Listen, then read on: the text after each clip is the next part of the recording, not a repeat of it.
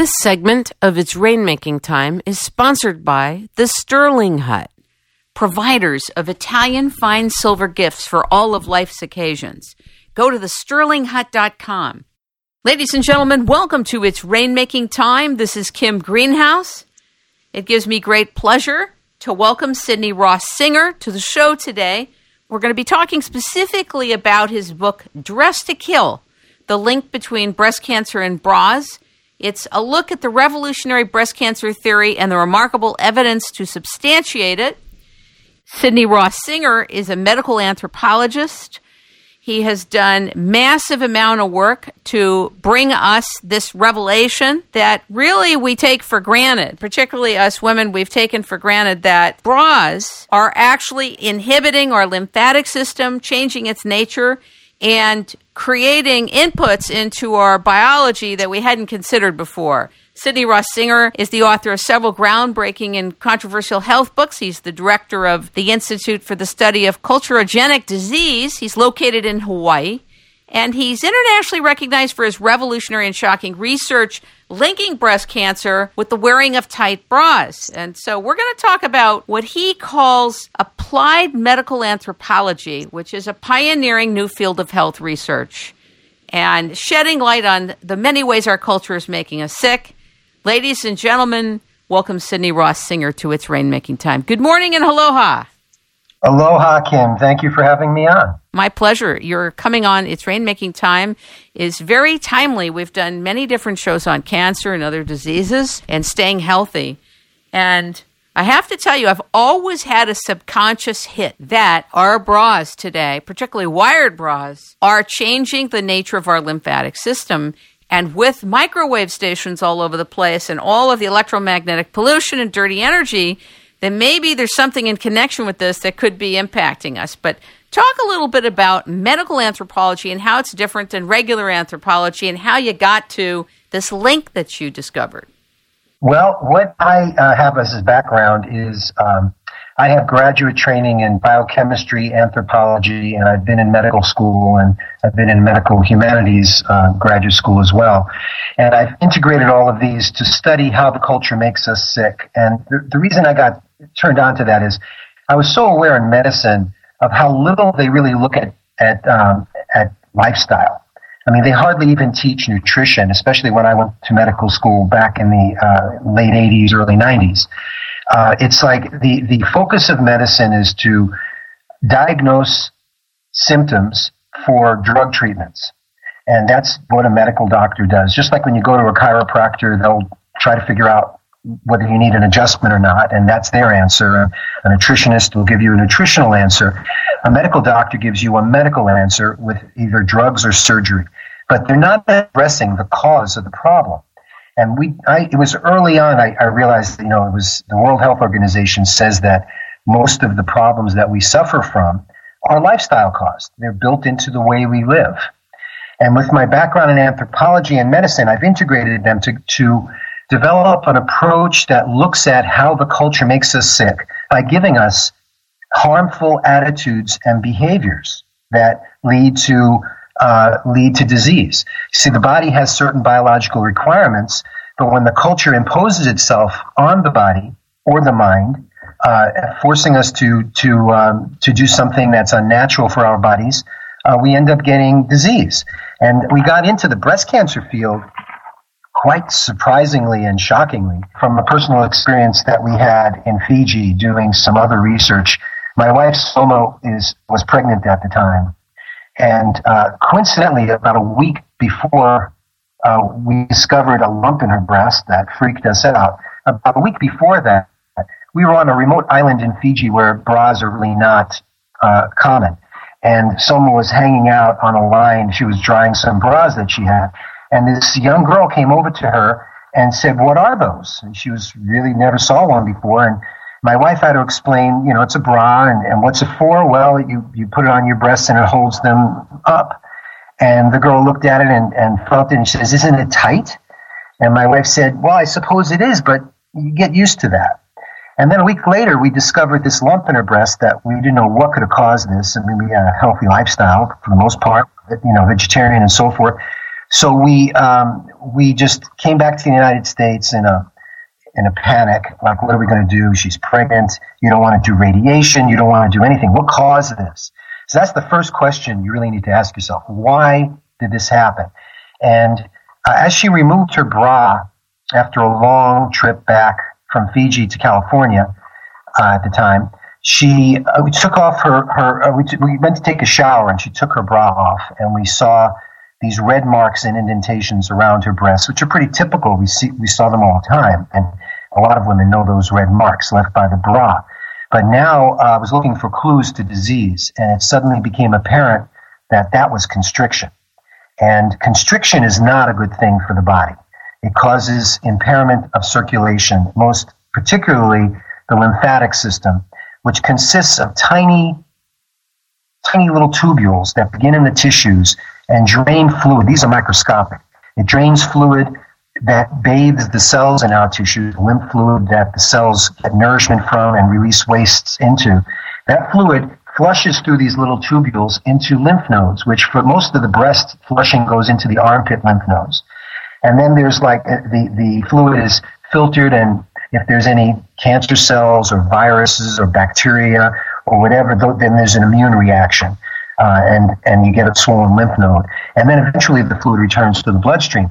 Well, this system is a passive drainage system. It's separate from the blood system that has the arteries, capillaries, and veins and is under pressure of the heart.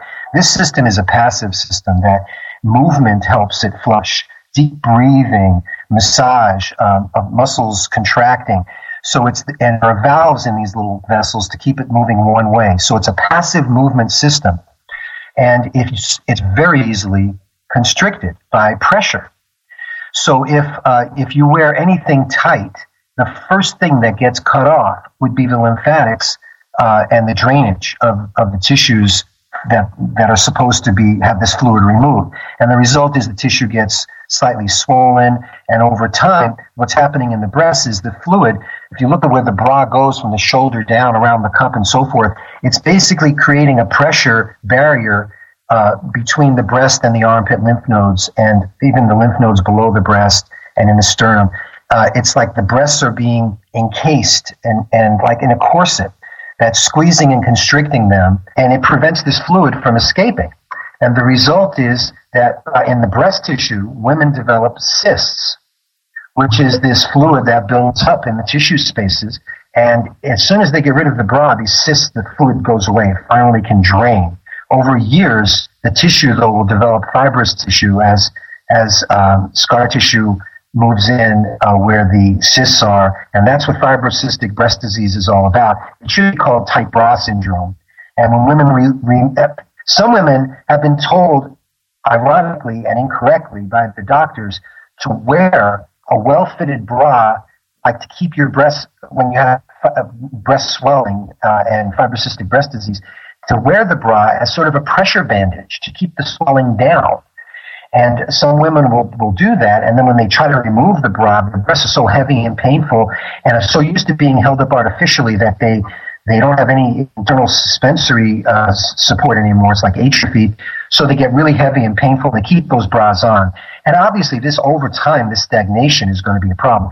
Women should be taking the bra off. That's what's causing this stagnation of the lymph and the pressure and so forth. In fact, when women get rid of their bras, many of them, the majority, report that they don't even feel menstrual breast pain anymore. They used to feel, before their period would come, your body swells with estrogen, and that causes fluid retention. And it's part of a flushing mechanism that the whole menstrual cycle is about.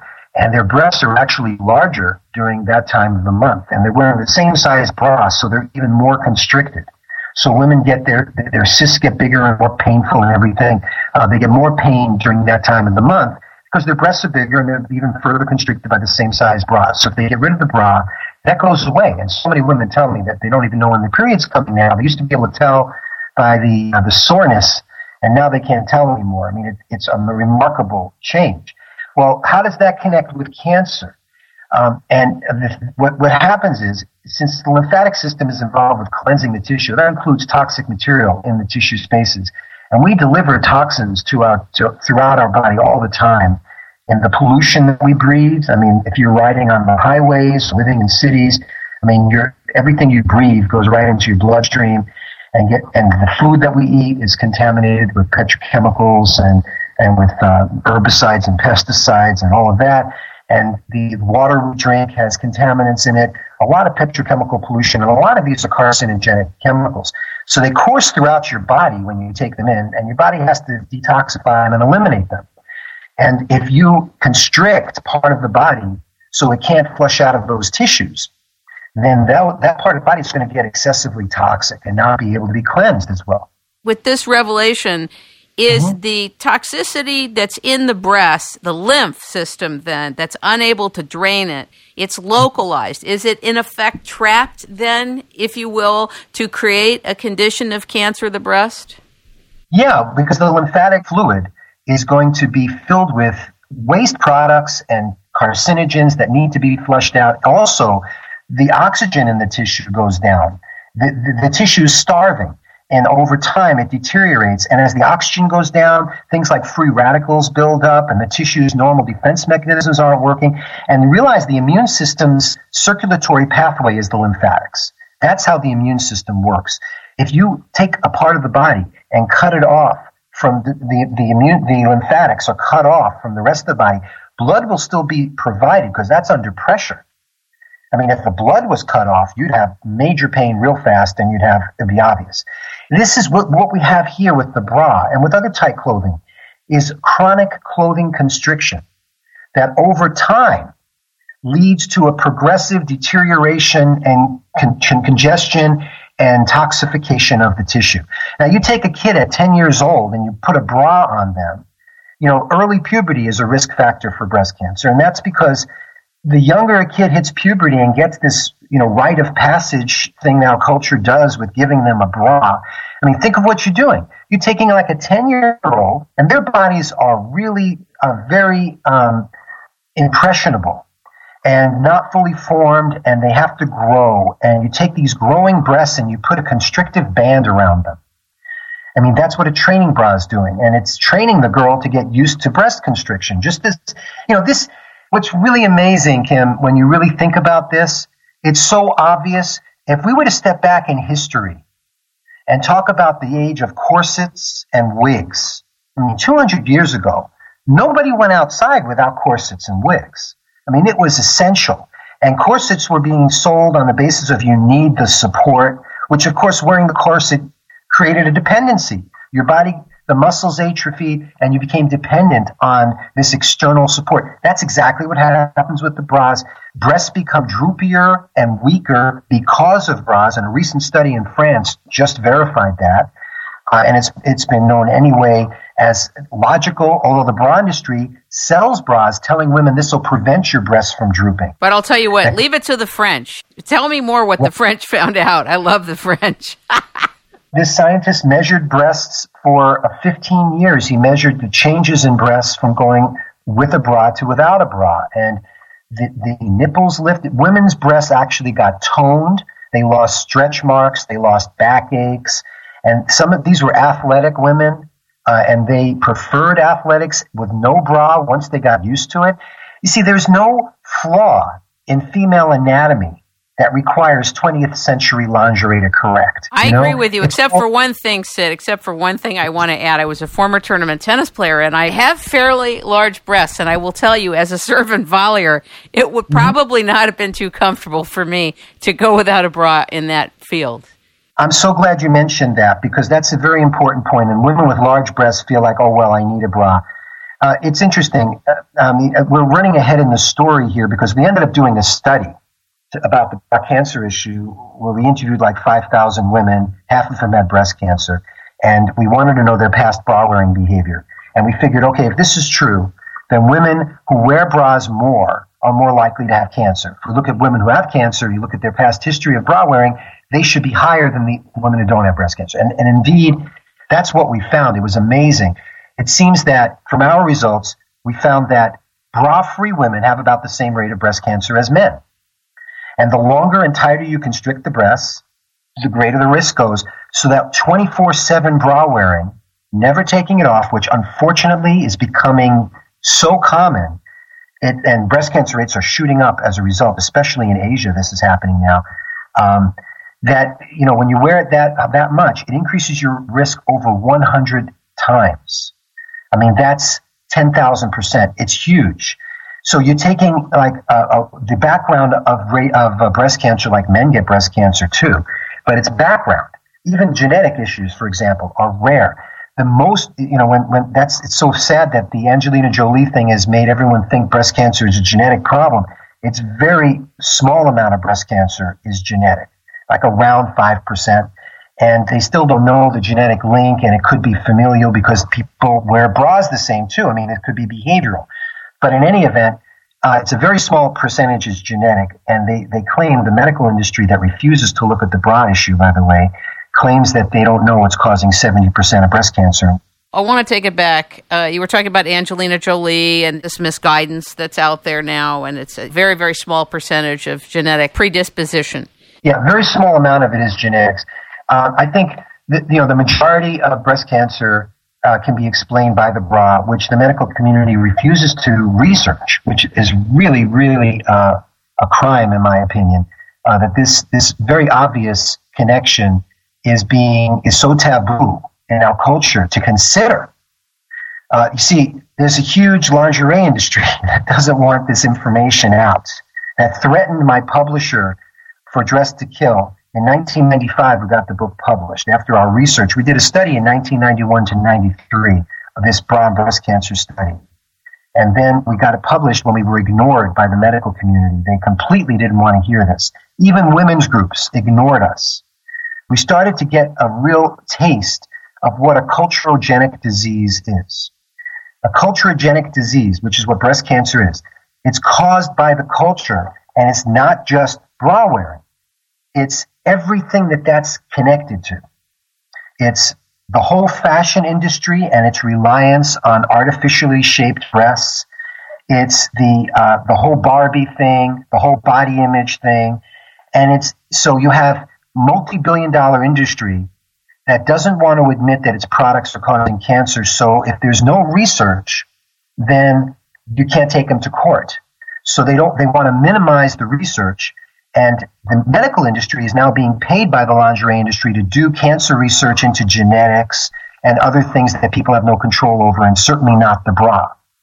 So medicine is being paid for that. Plus, the pharmaceutical companies that make breast cancer treatment drugs do not want this research either, and have made it very clear. I have a couple questions for you that are very specific, having to do with things that may be in our control as women.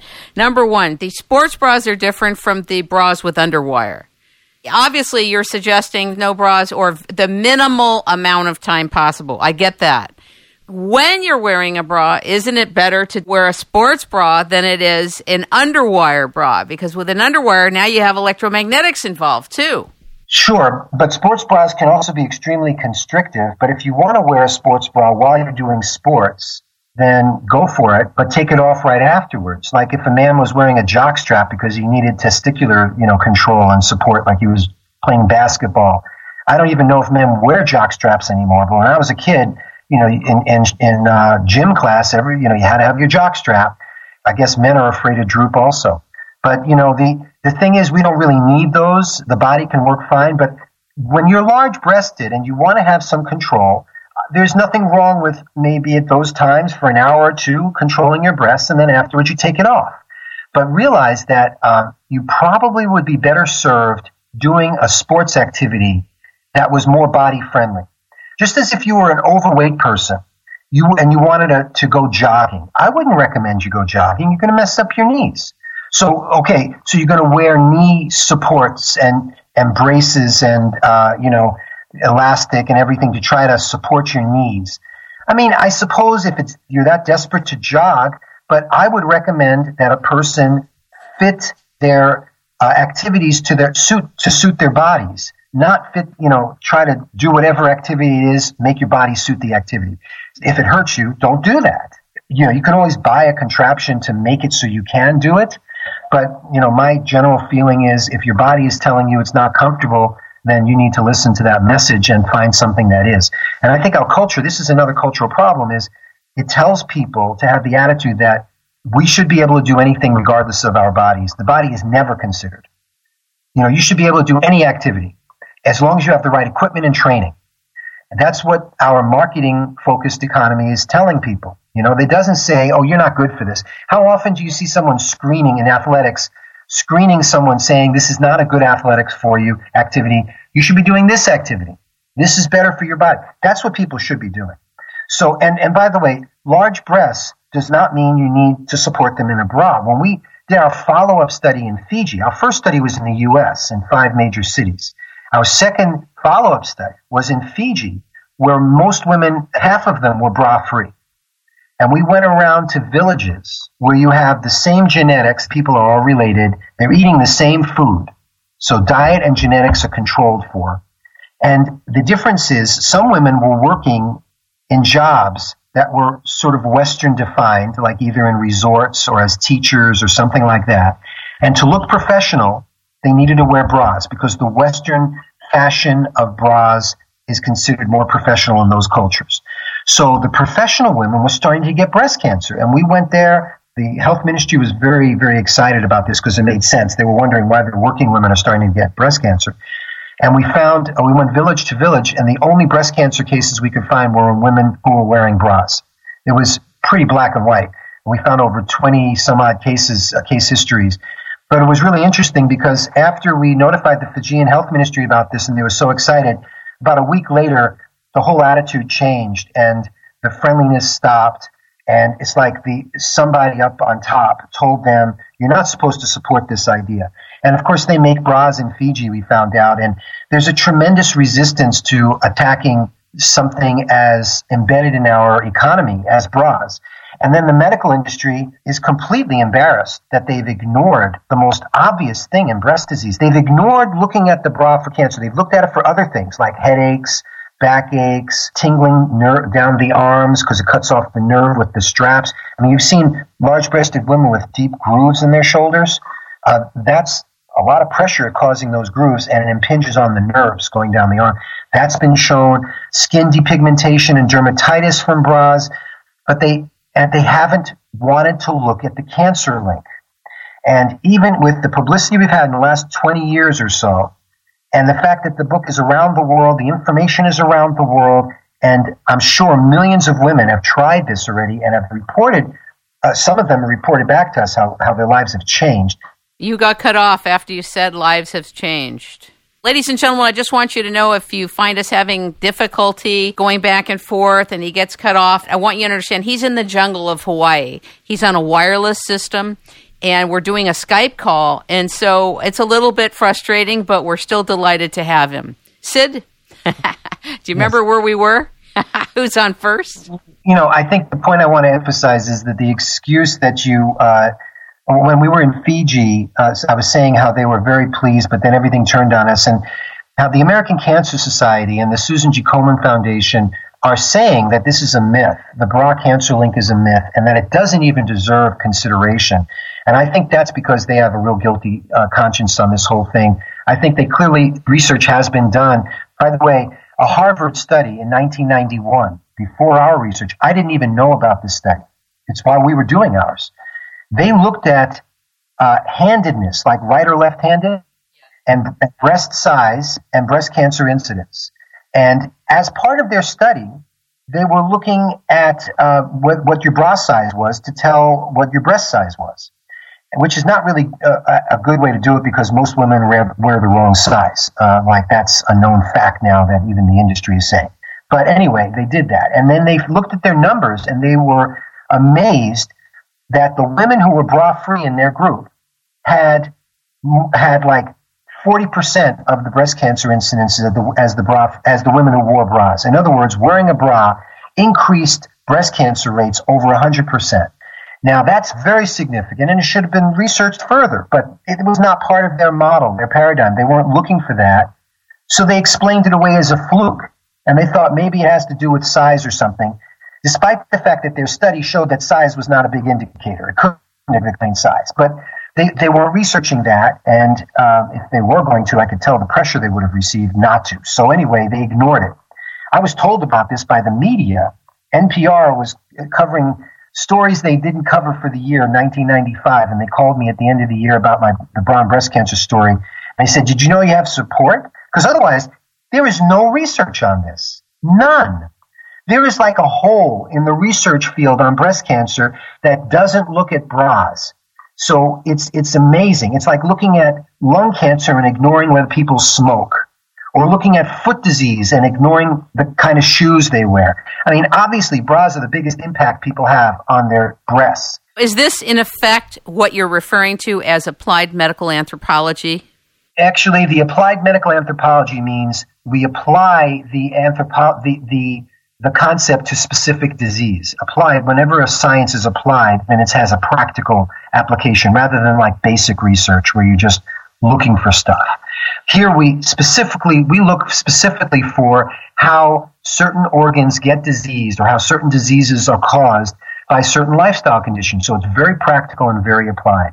And it's anthropology because the cause is our behavior. Right. Can I just bring you into a quick and practical question that I have for the women that are listening and for the men that love the women in their lives and want to usher this information to them? So, for example, let's talk about women going to work with a bra on. What is the statistics for the amount of hours a woman wears a bra? Talk about that and risk factors, how they go up or down. If she wears it less than 12 hours a day, her risk is a little bit higher than normal cancer risk for women, which is like 1 in 8. And as she goes over 12 hours a day, risk rises substantially. By 18-hour bras, I mean, that's a common, women usually will put it on in the morning and take it off when they go to bed, if they take it off. Just keep it on in bed because they've been lied to by the bra industry that it'll prevent drooping when it actually causes drooping, which has been proven now. And again, if you stop wearing it, your breasts will likely tone, it gets rid of stretch marks, it'll transform your life. It's really an amazing thing. And there was a documentary in 2000 in the UK called Bras, the Bare Facts, where they had fibrocystic women get rid of their bras. And their pain went away. It was incredible. This was documented, and it was all over the world, but it was censored from the U.S. And so I would say to these women, and by the way, it is a problem at work. A lot of women are told they feel that there's a dress code that requires it. And you know what? If you try, first of all, I feel like that is definitely discrimination. If it was understood that bras are causing you pain and could be causing you disease, it's totally inappropriate. And of course, neckties can cause men disease too if it's too tight. It causes brain pressure and, circulation problems. So, and probably thyroid, pushing there. So the whole thing, all of our clothing could be problematic. And if we were much smarter about clothing, we wouldn't wear the fashions that we wear. But if you're going to work and your boss, you have this feeling that you're being judged and looked at and you can't go bra-free. First of all, most women who try this going bra-free realize that nobody even notices. And you can wear a camisole or a T-shirt or other types of vest. There's ways of dressing to not emphasize your breasts. And if you do that, you'll notice that nobody will notice that you're bra-free. Nobody really cares. And it shouldn't matter to you if it's your health issue anyway. Well, trust me when I tell you that other women will notice that the women are not wearing bras, because we notice that. So just for you to know. And men who are looking at women's breasts will also notice that. So I don't know where you're coming up with that part. I know what you're saying. I know the essence of what you're saying is, you can dress in a way where that part of your body's not emphasized. But both men and women look at other women's breasts, period. Well, this is the culturogenic nature of it. Why should that even matter? No, I agree. I mean, just because of the way that we're enculturated. We're enculturated to look. And women also, use it to their advantage sometimes. I mean, let's be honest. That if breasts are considered beneficial for a woman's physique and appearance and social arrangement, then she will do what she can to use her breasts. And some women will, they do the implants, they'll do the push-up bras, they'll do whatever they can to utilize their breasts as a tool of manipulation. So, it's all built in. I want to add something to the last piece you said. You said as a tool to manipulation. I want to add that as a tool of survival. It's not just manipulation. It's a survival tool. It's definitely. I can tell you I'm a woman. I know for a fact it's both. And ironically, as a survival tool, it could be your undoing. I totally get that. Yes. I not only know it as a woman, I know it as a woman who's watched other women in action with it and feeling like they have to conform to this way of being. I think all of it's cultural. And then look at what we're talking about. And can you imagine a doctor just telling a woman to get rid of her bra or to, it's not something that doctors do. And unfortunately, the medical profession is making so much money on this disease that they have no investment in just telling women to do this. And I'll tell you what happens when you tell women to get rid of their bra. About half of them will say go to hell, and the other half might try it. And some women are so addicted; it's like an addiction. It's to their bra. Their whole personal identity, sense of self is tied with their breasts. It's a very big thing that we put we enculturated women to have their identity be so tied in with their breasts. And we at the same time have objectified breasts and turned them into fashion accessories. And so women don't even own their breasts anymore. They're objects for others to view, and you have to display them the right way. And we're not going to break through the breast cancer problem until we talk about this. No, I agree. I do want to say something as a woman. Let's take some of the African tribes. Let's say the Zulu, okay? And you know how there's pictures in Time magazine with women standing there, and obviously they're braless. Well, they're drooped down to their feet. Their breasts are not supple, strong muscles. They're absolutely drooped to their feet. I'm not taking on your discovery and your findings and the link because I think you're onto something critical. But what I'm saying is, on a fashion level, if you've been enculturated as a woman that your breasts need to be supple, they need to be large if they can, you need to wear these bras, you shouldn't have them drooping down, that's a whole programming that goes on for years. And so just when I've looked out into African women, I have not seen African women with large breasts that didn't droop to their feet. They nurse babies from puberty on, and kids are tugging at them and sucking at them constantly. And if they stretch out and get used, like any cow or goat or any other lactating animal, the breasts will stretch out. But I know a lot of women, so if you use them, they will stretch. But there are women who are still in Africa. I've seen lots of pictures of very firm, perky breasts. It's not like, and then you look at the bra on a woman, that doesn't prevent them from drooping. They only have the shape that the bra provides when you're wearing the bra. You take that off, and all these Western women who are afraid to nurse because they don't want their breasts stretching out, and they're afraid to use it, so they're afraid to even use their breasts as a natural organ. That doesn't spare them necessarily. They still droop. But I know a lot of women in their 60s that have called up on all the radio shows I've done over the years and have testified, I don't droop. I've never worn a bra. I've nursed children, and my breasts are the envy of all of my friends. Oh, that's cool. That's cool to hear. Oh, it's totally true. And there are other women who their breasts have lifted. By the way, there's an interesting, Free the Boobies is a Facebook page. Go to Free the Boobies. There's women there who started this to get women to try bra free, and they're sharing their experiences and doing YouTube videos. I'm going to give free books to the first free signed Dress to Kill to the first 10 people who participate in that. But they're experiencing the same thing. I mean, not only do they feel so much better once they get rid of the bra, but in terms of their breasts are finally not constricted anymore, but they do tone up and get firmer. So, if we're going to talk about should women not lactate because it might make their breasts droop? Oh, by the way, some African tribes hang weights on the nipples to make the breasts droop because that's fashionable. Possibly because they consider a woman who has used breasts fertile and valuable, because you want a woman to lactate and have babies in those cultures. So in our cultures, you want them not to lactate, not to have babies. And soon, with all the genetics that's coming around now, which was a real scare with Angelina Jolie, with the genetic testings that they're going to do, I mean, I wouldn't be surprised if having children is something that people don't even want to try anymore because they're worried about genetics and disease, and medicine is there at early detection. We'll treat you even before you're born, and we'll even make sure you don't have babies. That's my prediction of, I think we're becoming so alienated from our natural natures that, just as childbirth has become turned into a medical condition and you have to go to the hospital instead of like home births, it's become medicalized.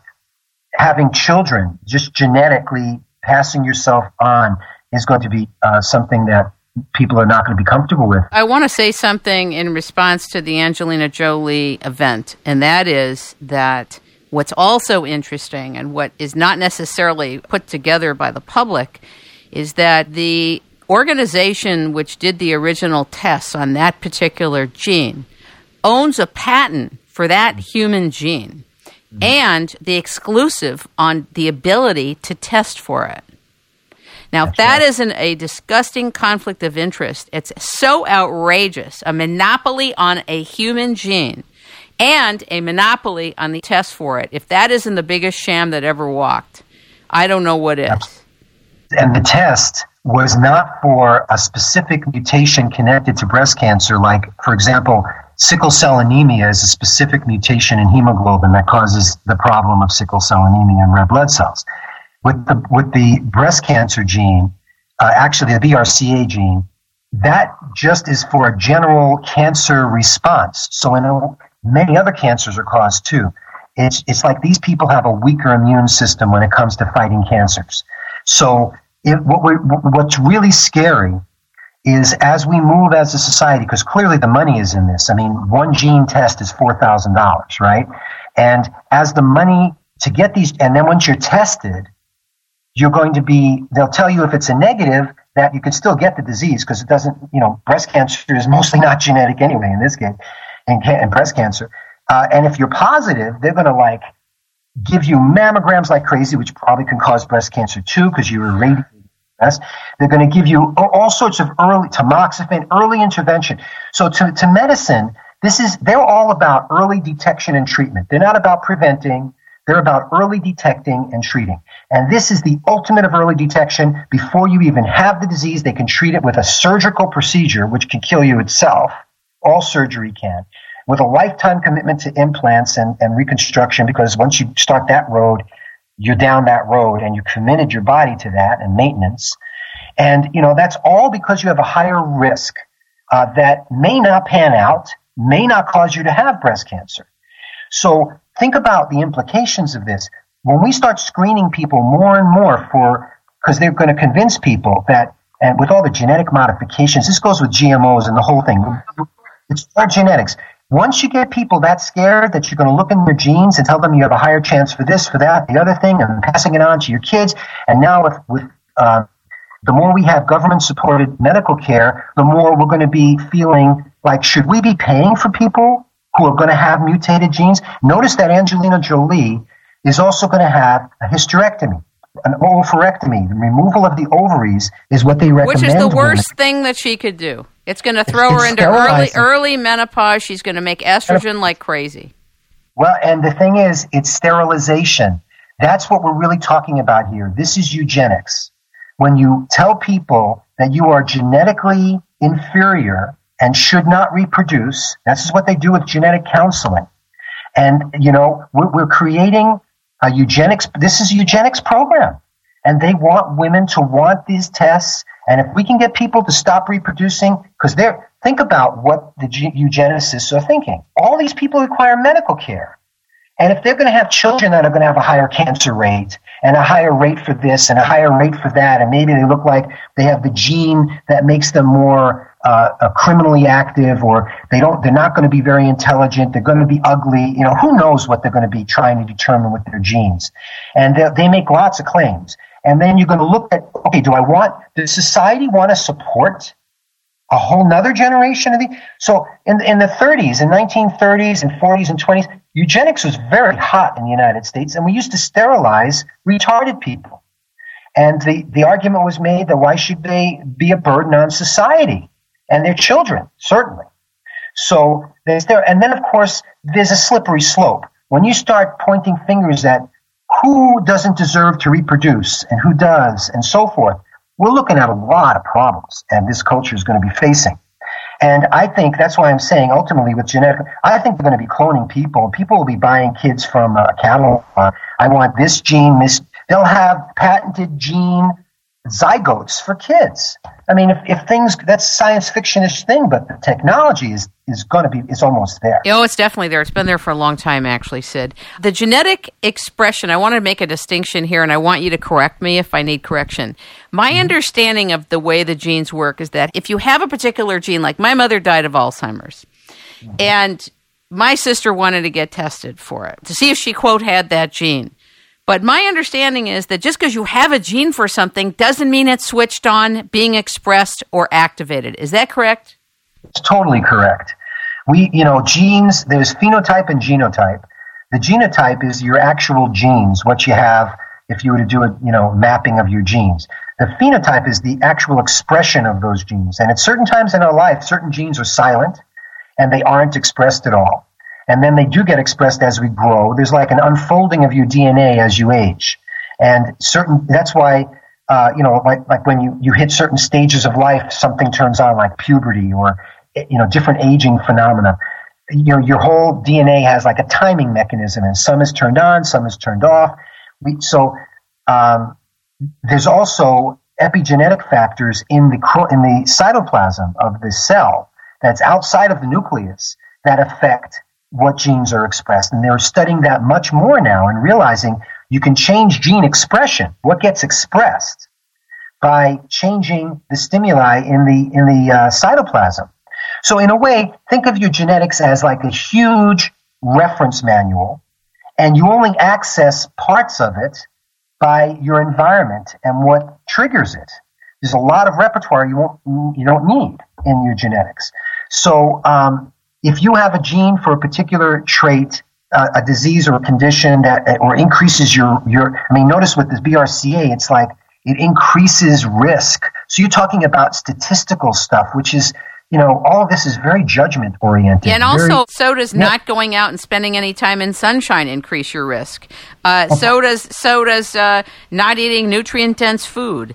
So does eating genetically modified food increase your risk. So does staying in an area where there's spraying in the air 24/7 and dropping metal particulates on you. So is living near dirty electricity and power plants and transformers and substations. It goes on and on. That's risk, but nobody talks about that either. Those are culturogenic issues. That's exactly what I research. Low-frequency noise is another one created by drilling and by highways that cells and creates lung disease and heart disease and vibroacoustic disease. I've researched that one too. That's understudied and underappreciated. All of these things challenge the culture. It challenges the way we live. It challenges our industries. It challenges everything. And the best way for this culture to deal with that is ignore it, because the medical industry gets paid to treat the problems created by that. And, so they're never going to want to look at that. They have no investment in looking at that. And as long as we keep everything on a genetic level, on a biochemical level, then they could use drugs, because we're talking about biochemistry, and it totally disempowers the individual. You have no control over your genetics. And if you're told that it's genetic, it basically is telling you you're helpless, and you're at the mercy of doctors, that they can look in their crystal ball and see your genes and soothsay and tell in the future what kind of diseases you might have or your children might have. Now, on a very limited basis, there are some like cystic fibrosis or other diseases that people do have where they can definitely pass it on. And you might want them to know that they can make a choice. It's not a black and white thing, but it's a very slippery slope when we start getting the genetics that we have today and the ability and the patenting of genes and the expense of tests and the government taking over those tests and making everybody, what happens when your genetic profile is public information?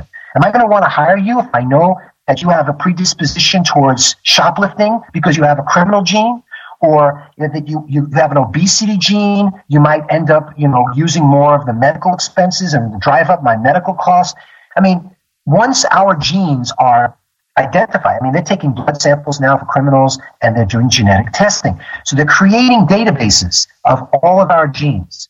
And if they could fit, you have a commonality with this other group that increases the possibility of you being like that group, which we don't like for whatever reason, and it's on your record. We're talking about huge social problems that have to be dealt with genetics. But look at the problems that GMOs are causing. We haven't even gotten to where we would label food as GMO, because we know what that labeling would do to the product. People might say, I don't trust it, I don't want to buy it, so they don't want to label it. In the meantime, we're going to label people. And we're going to trust them then? What are we going to do to people if they're labeled genetically? So this is a big problem, Kim. Yeah, I know. It's huge. It's a huge problem. Way beyond breast cancer. But the issue of bras and breast cancer that's so easy to understand is here you have an alteration of body shape for fashion purposes to create artificially shaped breasts that women are conditioned to feel that they need, enough that they're even to do surgery for it, to put implants, to remove them, to do whatever. This disease isn't going to go away until we really address the bra. Now, I'm a little extreme. I think women should just ditch the thing. It's like discovering cigarettes cause lung cancer. I'm going to tell you not to smoke, okay? But what ended up really happening was once after 30 years of resisting cigarettes cause lung cancer, and the medical industry even still selling cigarettes, because doctors smoke like doctors wear bras, and they're all part of the culture, and they're just as much part of the enculturation as everyone else, and mentioning things that, if a woman can't get rid of her bra, it doesn't matter whether she's a doctor or not. And if she's female wearing a bra as a doctor and doesn't want to go to work without one, she's going to resist this like crazy. They're in denial. It's a big denial that goes on. But ultimately, we have to get past that. We have to, with cigarettes, it took 30 years, and then they came up with a filter. And then they said, okay, smoke a filtered cigarette. So the filtered cigarette is, don't go with underwires. Okay, don't wear anything underwired. Don't wear anything push-up. Don't wear anything that leaves red marks or indentations, which elastic does. So you don't want anything that pushes your breasts out of shape, into a different shape, because the mere act of reshaping applies constant pressure, which cuts down on the lymphatics. So if you're going to wear something over your breasts, it should be like a camisole or something, a loose sports bra, but sports bras can be really constricting too. I hate to just say sports bras like it's one thing. I mean, they're still squeezing the breast. And by the way, exercise is an excellent time for lymphatic flushing. And if you're going to constrict your breasts and keep them from moving, which is part of the pumping mechanism of the breasts, they pump, and you have these one-way valves in the lymphatics. So as the breasts move up and down while you walk, that slight motion helps actually pump the lymphatics. So you're putting the breasts inside a cage, squeezing them, constricting them, heating them up, putting metal around them. All of these, and the fabric itself is leaching toxins into the skin because elastic breaks down into 1,3-butadiene, which is a potent carcinogen, and that's not a good, so in other words, synthetic polymers break down into the monomer that they're made of, and those can be toxic. That's why women get skin issues too from bras. Plus there's the old detergents, the old sweat, the old perfumes, and everything else that's inside the bra, intimately associated with your skin that's sweating inside of this thing for anywhere from 18 to 24 hours a day from the time you're like 10 years old or 12 years old. There's no doubt you're going to get a disease in your breasts by the time you're in your 20s, 30s, or 40s. I mean, it's a time-dependent thing. The longer you do this, the worse it's going to get. I'm getting the idea I should take my walks at 5:30 in the morning without my bra on. It's a good thing because there won't be too many people out there. But anyway, I want you to talk about how your wife is doing and what remedies you took to restore her health in her breasts. We didn't go for a mammogram or any other tests. I mean, we just were not into testing with a pregnancy anyway. We just didn't want radiation or anything. Obviously, first thing, she got rid of the bra. And our regimen is, we live off of, here in Hawaii, we live in a rainforest preserve. We drink, rainwater. We have organic foods. So she kept up all that. And we did breast massage. And you'd be amazed at what you can do with massage, just getting into the breast and feeling where the tightnesses are, where all the, I've even had chiropractors telling me that they've seen how, because of the underwire, with all that pressure, it actually can cause the muscles to adhere to the ribs. I mean, it causes this intense pressure. These are compression injuries. And if you feel along the bra line all the way around, wherever you have red marks, and you feel that tissue underneath, it's had years of compression. So you need to massage that gently and try to relax it and loosen it up. And it'll take some time, but you'll feel it right away. And so she did, and the lump went away after a couple of months. And she's never had any problems since. She used to, if she wanted to jog or something, she couldn't do it for very long without a bra. She'd have to hold her breast with her arms. But over the years, now she could, actually it was less than years. After about a year, she became capable of rebounding without anything on. And it feels really good now to have her breasts just move. It's like, give them a good flushing. They have no pain at all. And that took, but massage is, it used to be in 1990 they said breast massage, and it was a little taboo to even suggest. I think people are much savvier today about breasts, and it's not so risque taking your bra off like it used to be. I mean, women are piercing, tattooing, implanting, doing all sorts of things to their breasts. Getting rid of your bra is nothing. Doing breast massage is great with coconut oil. I want to do a plug for coconut oil because I put coconut oil all over my body, and that's when I massage my own breasts. Yeah, well, coconut oil is great. We have coconuts, so we get fresh coconut oil. But yeah, anything that massage with oil, any oil will probably help. Olive oil is good too. I'm a big believer in massage because circulation is extremely important. When anything is stagnant, toxins build up, internal toxins and external can't get flushed out, and the tissue deteriorates. So actually, there's another moral for this story. Is not just for bras and breasts. We also, if you look at the research, when you wear a belt and you have constriction in your abdomen, the organs, the flow of the lymphatics has to go against gravity when you're standing up towards your heart to return those lymphatics. So they have to pump against gravity using these little valves, like I said. And if you put a belt line with constriction along there, that's going to restrict that drainage of organs below the belt line. And what you'll find is colon cancer is higher in the parts of the colon below the belt, like in the sigmoid and rectum and the first early parts of the colon. Those are below the belt line. They have the highest incidence. Also will affect your bladder, the uterus. All of these organs have to drain against a pressure gradient if you're wearing a belt. Tight socks, tight shoes, all of these things, But it's really interesting when you think about people and our need to conform despite discomfort and health problems. I mean, look at foot binding in China. That lasted almost 1,000 years. And women's feet were so distorted and deformed that their toes would rot away from the constant pressure. And men would get erotic stimulation washing their feet and, just treating them, keeping them bound. And this foot binding, there would have been no question what's causing this foot deformity. That couldn't have been comfortable. But they went on. So, the corset went on for a long time, despite health reformers saying this is killing women.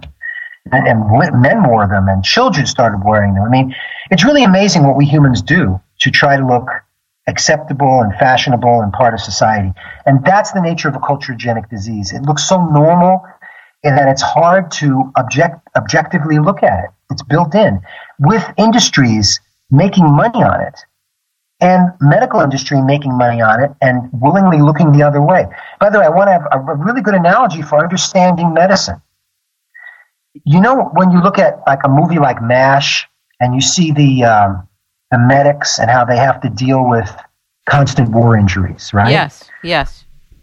Well, if you were to ask a medic, how would we end this? How can we prevent this? They would say, well, stop the war. But that's not their job. Their job is when someone gets shot, they have to get out there, get the person, stabilize them, and try to get them back out there again. So that's what medicine is.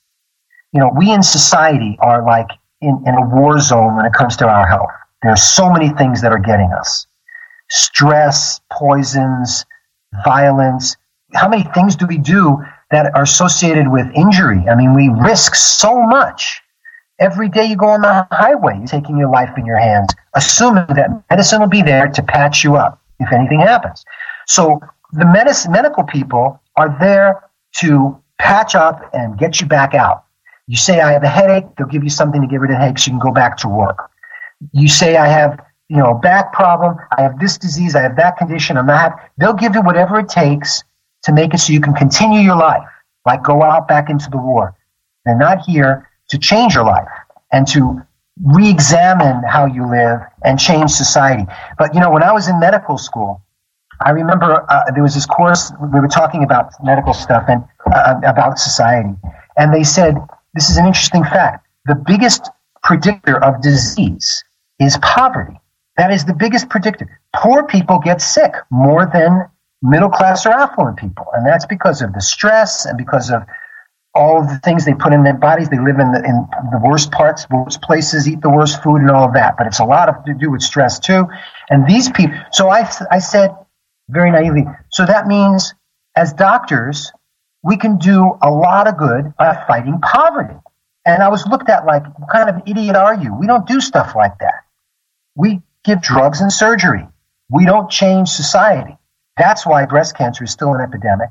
That's why the medical community refuses to look at this. Also, it's going to make them look so bad that they ignored this. And I don't know how they can save face after saying it should be ignored, which is what they're actively saying and calling it a myth. So we're going to have this disease as an epidemic so long as women are conditioned into feeling they need artificially shaped breasts, and that medicine looks the other way, and that people don't have the bravery. I mean, they said Angelina Jolie was brave. That wasn't brave. She was a sheep.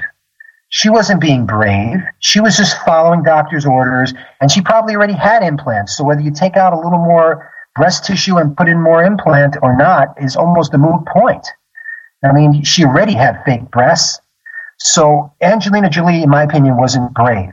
What's brave is fighting social norms that are making you sick. Being willing to tell your boss, I can't wear a bra because it makes me in pain, and I am a much better employee when I'm not in pain. And I don't think it's your business whether my breasts are at one position or another, as long as it doesn't interfere with my work.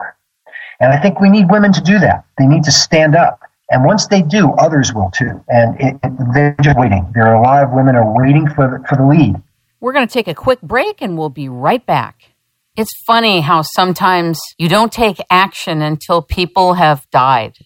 I remember visiting my mother in an Alzheimer's facility in Studio City, and my cousins, Carol and Dan, were there. And I had this little tape recorder with me. My dad had passed on 5 years before. And I started to interview my cousins, Carol and Dan, about my parents because they were very close to them, and they knew them for many years, even before they were married. I want you to know that I got the funniest, most adorable stories about my mom and dad that I would have never heard otherwise. I kid you not. I found out that my dad, Buddy Greenhouse, used to invite people to massive parties, bring everybody together, and then they'd all get to the party and they go, "Where's Buddy?" And he was not there. In other words, he would just put the whole thing together, get everybody to come, and sometimes he would not show up. Now, you may not think that's funny, you may think that's rude and all that, but I thought that was hysterical when I first heard about it. It's just not something that I would think that my dad was capable of, but apparently he was. Many of you listening to the show are going to wait until your parents and your sisters and brothers and cousins pass on before you ever capture the wonderful stories and legacy of your family. I'm making a very special service available to those of you that would like me to interview your family and capture the wonderful stories that are the gift of your family legacy. It's a really special service. It's very confidential and private and can be done in either audio or video.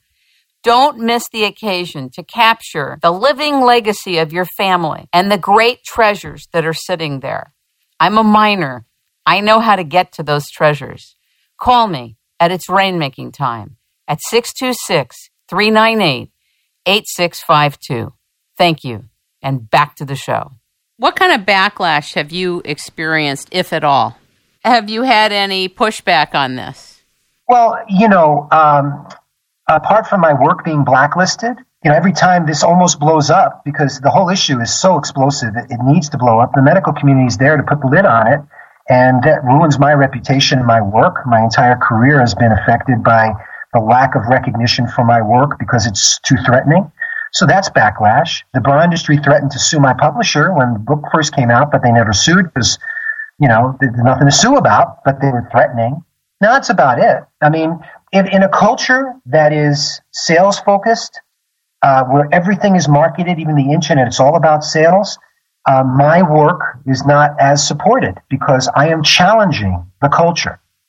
Just right, it's hitting a lot of nerves, It's not just about this apparatus. It's about what's behind the apparatus as well. Absolutely. I wrote a book, Get It Off, which has a play in it called A Little Breast Play that was performed as a musical called The Booby Trap. It was performed in New York, put to music by a composer that I met, and it's all about the cultural issues. Because after Dress to Kill, we were naive. We thought once this information is out, everyone is going to be like looking at it, saying, "Wow, this is great."